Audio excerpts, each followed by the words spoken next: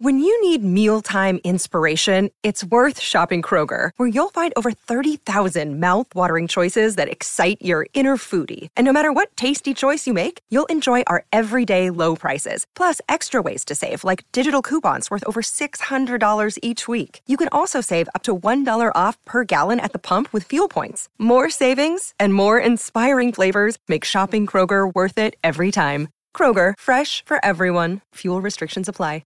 Sorry about the noise. My neighbour's sanding his deck. My motto? Don't work on your deck, play on it.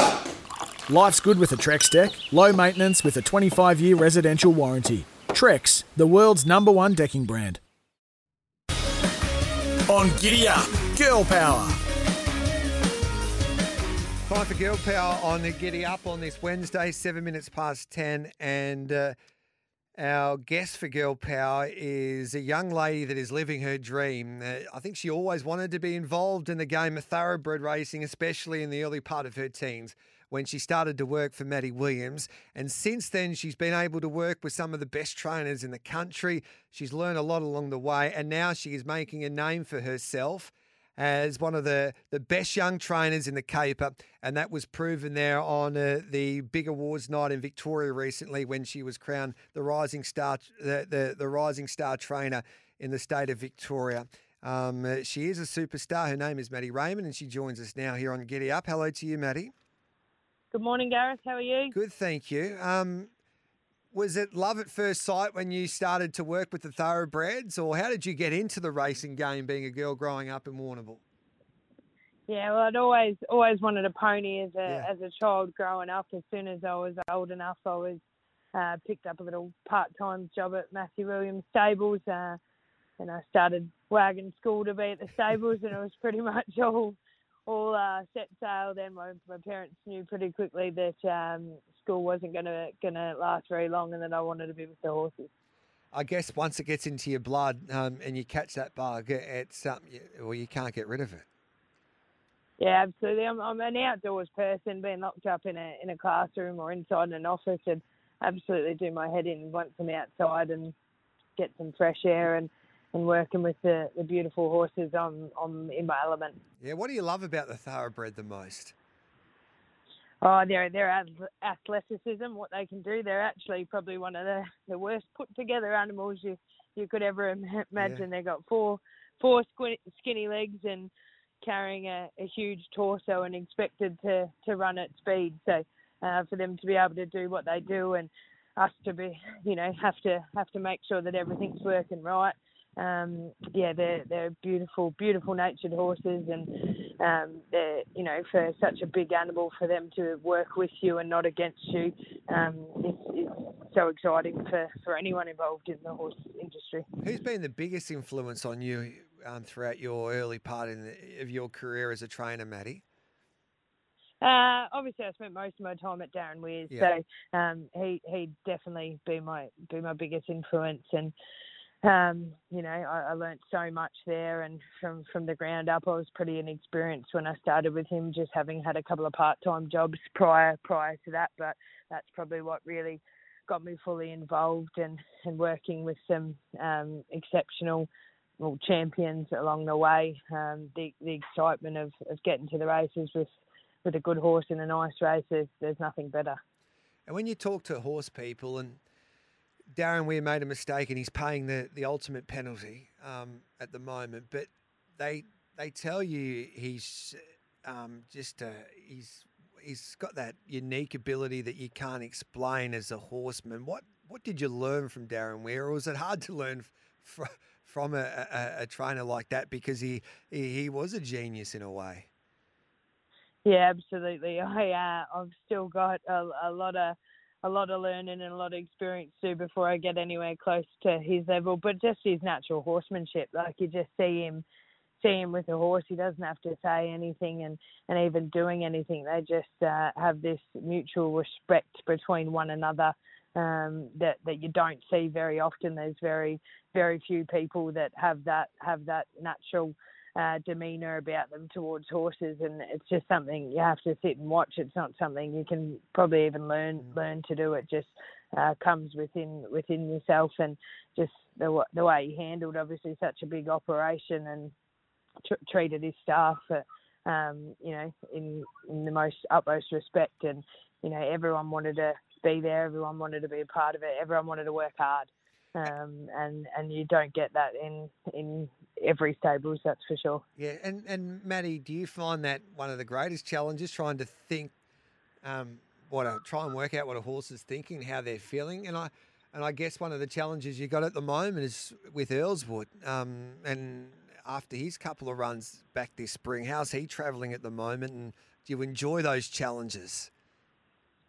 Oh, my head's probably as rattled as how he's going at the moment, Yeah. which is frustrating. It's one of those things you wish they could tell you.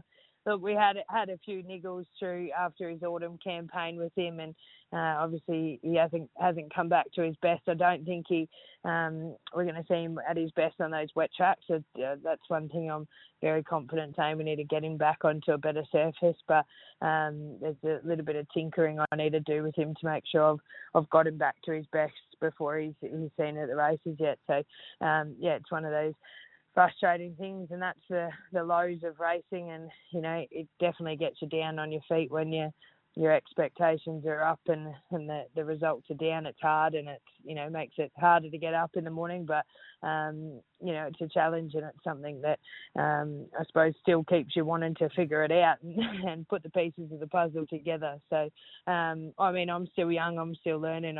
I'll be the first to admit I might not have got it right all the time. So I've got to change up a few things with him and hopefully see him get back to his best.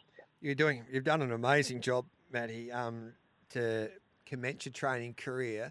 You just talked about the mental battle of the game as well, because there's some great highs in this sport, but there's also some lows when it's not quite working out for you. Are you still learning to deal with the mental game when it comes to training horses? How have you coped with that side of the training caper? Yeah, it's probably one of the hardest parts of the industries. I think a lot of people have made that pretty well known. I'm lucky I've got really good support around me. My partner Paddy is such an upbeat person, and we both want the same thing, and we both want to do everything we can, do the best things by the horses to get the results. So having him there with me definitely lifts me up a little bit. You have to tell yourself sometimes that not everyone gets right every time, and it's frustrating with a horse like Earlswood, no doubt, but we're still learning along the way, as you're constantly doing throughout the training ranks. So it's hard, but I think the ups, the good times outweigh the bad times, and I sit back and I watch other trainers. They've got highs. They'll have a bit of a purple patch where they're running hot for a while, and then they'll slump for a bit, and I think we're no different at the moment. I'm very mindful not to throw in the towel when things are bad and go chopping and changing everything I do. I think that's the worst thing you can do. I think you've got a system in place. Obviously, our system has been, relatively successful for what we've done in the past, but sometimes you need to tinker with a few things, but not spit the dummy and change the whole system around. What about the other side of the business? We know that some of the biggest stables have their own CEOs these days. You love your horses, and that's why you got into the training caper. But it's come. This business is so much more than making sure that your horses are ready to go for each and every start. It's there's so much involved now as a horse trainer. How have you enjoyed that side of the game, Maddie? Yeah, look, I enjoyed it. There's so many different aspects to it. You can sometimes get out of the horse side of things and get into the office for a couple of hours and focus on something else, and chat with your owners, and the communication side of things. I actually like the variety of workload we do. We haven't got a huge team of horses, so it's manageable. How I run it, I do a bit of everything. I've obviously got help with the accounts. My mum and one of my friends helps with the admin side of things, but you've still got to be a part of it, because they don't know what we're doing here in the stables, and obviously the communication side of things, I'm really lucky that a lot of my owners I've become, got a really good relationship now, and you become good friends along the way, and just calling and having a chat about their horses, and what's going on inside and outside the stable is what keeps your head above water sometimes. Loving this chat, Maddie. If it's okay, stay with us. I just need to take a break here on Giddy Up. This is Girl Power with Maddie Raymond, and we'll come back and continue our conversation with one of the rising stars in the training ranks in Victoria.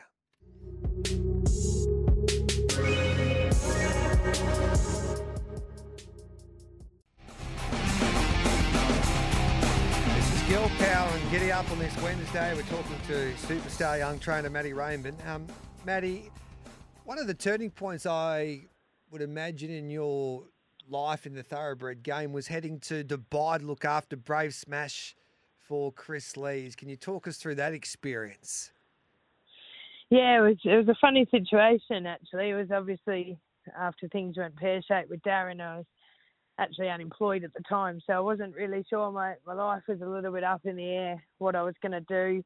I'd applied for my trainer's licence. I was waiting the decision on that when I got the phone call and asked to head over there with Brave Smash. So I was a bit and ahhing to start with whether to head over there, just being in that tricky spot, but made the call to head over there. It was the best decision I'd made. I obviously met Paddy Bell, my partner over there. Yep. That's where we kind of formed that relationship. I met John Nichols over there, who's been a huge part of my training career. Sent us obviously Toorath. He owns Toorath, and we've got a couple of really nice young horses for him, so he's been great support. If I hadn't obviously taken that opportunity to go over there, I wouldn't have made those connections at the time. On top of that, just the experience, being over there in a whole new world, it was great. I had the time of my life, and there's certainly no regrets now. And how difficult was that when the situation happened with Darren Weir? Because all of a sudden you've gone from working with the best horses until your life being turned upside down. It was definitely, like I say, it was the hardest time of my life, but I was only such a small part of such a huge team that, it affected so many that I can't be too complaining too much about it. But it was a very hard time. My whole world, my whole life revolved around that stables. I absolutely loved the role I had there, loved what I did, loved getting up and going to work every day, and it obviously just got ripped out from underneath you. So it was a really hard time. I was really unsure. I to be honest, I never had aspirations to train. It wasn't something I had on my mind. I was happy doing what I was doing there, and didn't really have any other plans moving forward. I would have happily stayed there the rest of my life and done what I was doing. So I had to obviously reassess this situation. Darren was actually the one that pushed me to get my licence and said, well, at some point in your life, you've got to decide you're going to work for someone or have a go at it yourself. So, in hindsight now, he gave me the right push, and I probably wouldn't have done it without that. So it's been a roller coaster, and it's got me where I am today. Like I said before, it has its ups and downs, but the ups outweigh the downs. What was it like learning a little bit off Lindsay Smith? We had him on our Trainers Tower show last Thursday, and he's such a fascinating character when he talks about racing and the way that he goes about preparing horses. What was he like to work with for a little while? Yeah, it was good. He obviously, sometimes sees things a little bit different. I think he's got a brilliant eye for a horse. Yeah. To be able to sit back and watch him, he can look at a horse and just tell you things that would have never run through your mind at all at any point. So he definitely does things a little bit differently, but it was really good to learn that aspect of things too. And obviously being that say I was working with some really nice horses and good people, I thoroughly enjoyed my time there, and obviously learned a lot from someone else as well. Not just I'd been with Darren for about 8 years before that, so just have another look in and see how other people do it has only been an asset to what I do now. And you mentioned that you fell in love with Paddy Bell when you went to Dubai. We all know Paddy for being the track work rider for Black Caviar. And when you talk to the trainers, Maddie, they say that the success to being a successful trainer is making sure that you've got great riders, and you've got the best track work rider in the game. Nelly. What have you learned from Paddy? Yeah, I think I do. We're both so different in how we look at a horse. And I mean, he comes from Moody's, I come from Darren's, and they were both so different. And I think that's what makes us successful as well. Is we've got kind of those two different eyes over things, and we definitely had our debates early on about how to do things. Who won? We learnt to settle on each horse. So I kind of sometimes let him have his way with those sprinting types of horses. Obviously, his big kick was Black Caviar. So, but I think we take a little bit from both, and I think that's been a huge asset to what we do. And like I said, he's such an upbeat person, and to have him around and lift me up when the times are down, there's nothing better. And obviously his ability in track work riding and just horsemanship is next to none. We definitely wouldn't be where we are today without his input and influence and opinions on our horses. There's so many successful young women in the sport of racing, and Annabelle Neesham proves that you can quickly jump onto the scene. Her story is quite astonishing with how far she's come in a short amount of time. But for any young people out there, male or female, Maddie, and from where you've come from and now with the success that you've had, what's your advice to young people wanting to become a horse trainer? The industry, probably, quite a few years ago, there was a bit of talk about it being chauvinistic and me being a female. Yeah. I think I'm entitled to my opinion, but I don't think it is anymore. I think whether you're male, female, if you want to have a go, if you want to put your head down and work hard, people will have that respect for you. I don't think it's a bad thing being a female in this industry. I like to think that I get the same respect from anyone as if I was a male anyway. So you got to work hard. You've got to be dedicated. It's your life. It's not a part-time job. It's not a full-time job. It's double that. But if you love what you do and you strive to be the best you can and get the best results, you won't work a day in your life. Obviously, that's a common saying, but if you want to work hard and love what you do, you got to just jump in the deep end sometimes and have a go. Yeah, and you're swimming beautifully at the moment after jumping into the deep end. You're inspiring. You keep on inspiring, Maddie. You should be so proud of what you've been able to achieve in this game and the success and the opportunities that are coming your way. You thoroughly deserve. Do you have one horse that we should be following in the next week, or a horse for the spring? We're pretty excited to get Turas back to the races. She had a really nice, good break. She's come back just a bigger, stronger horse. I thought she obviously had a terrific first preparation for us. Her second preparation, she never put in a bad one. She might not have quite got the head over the line, but we had a few little ups and downs throughout that preparation.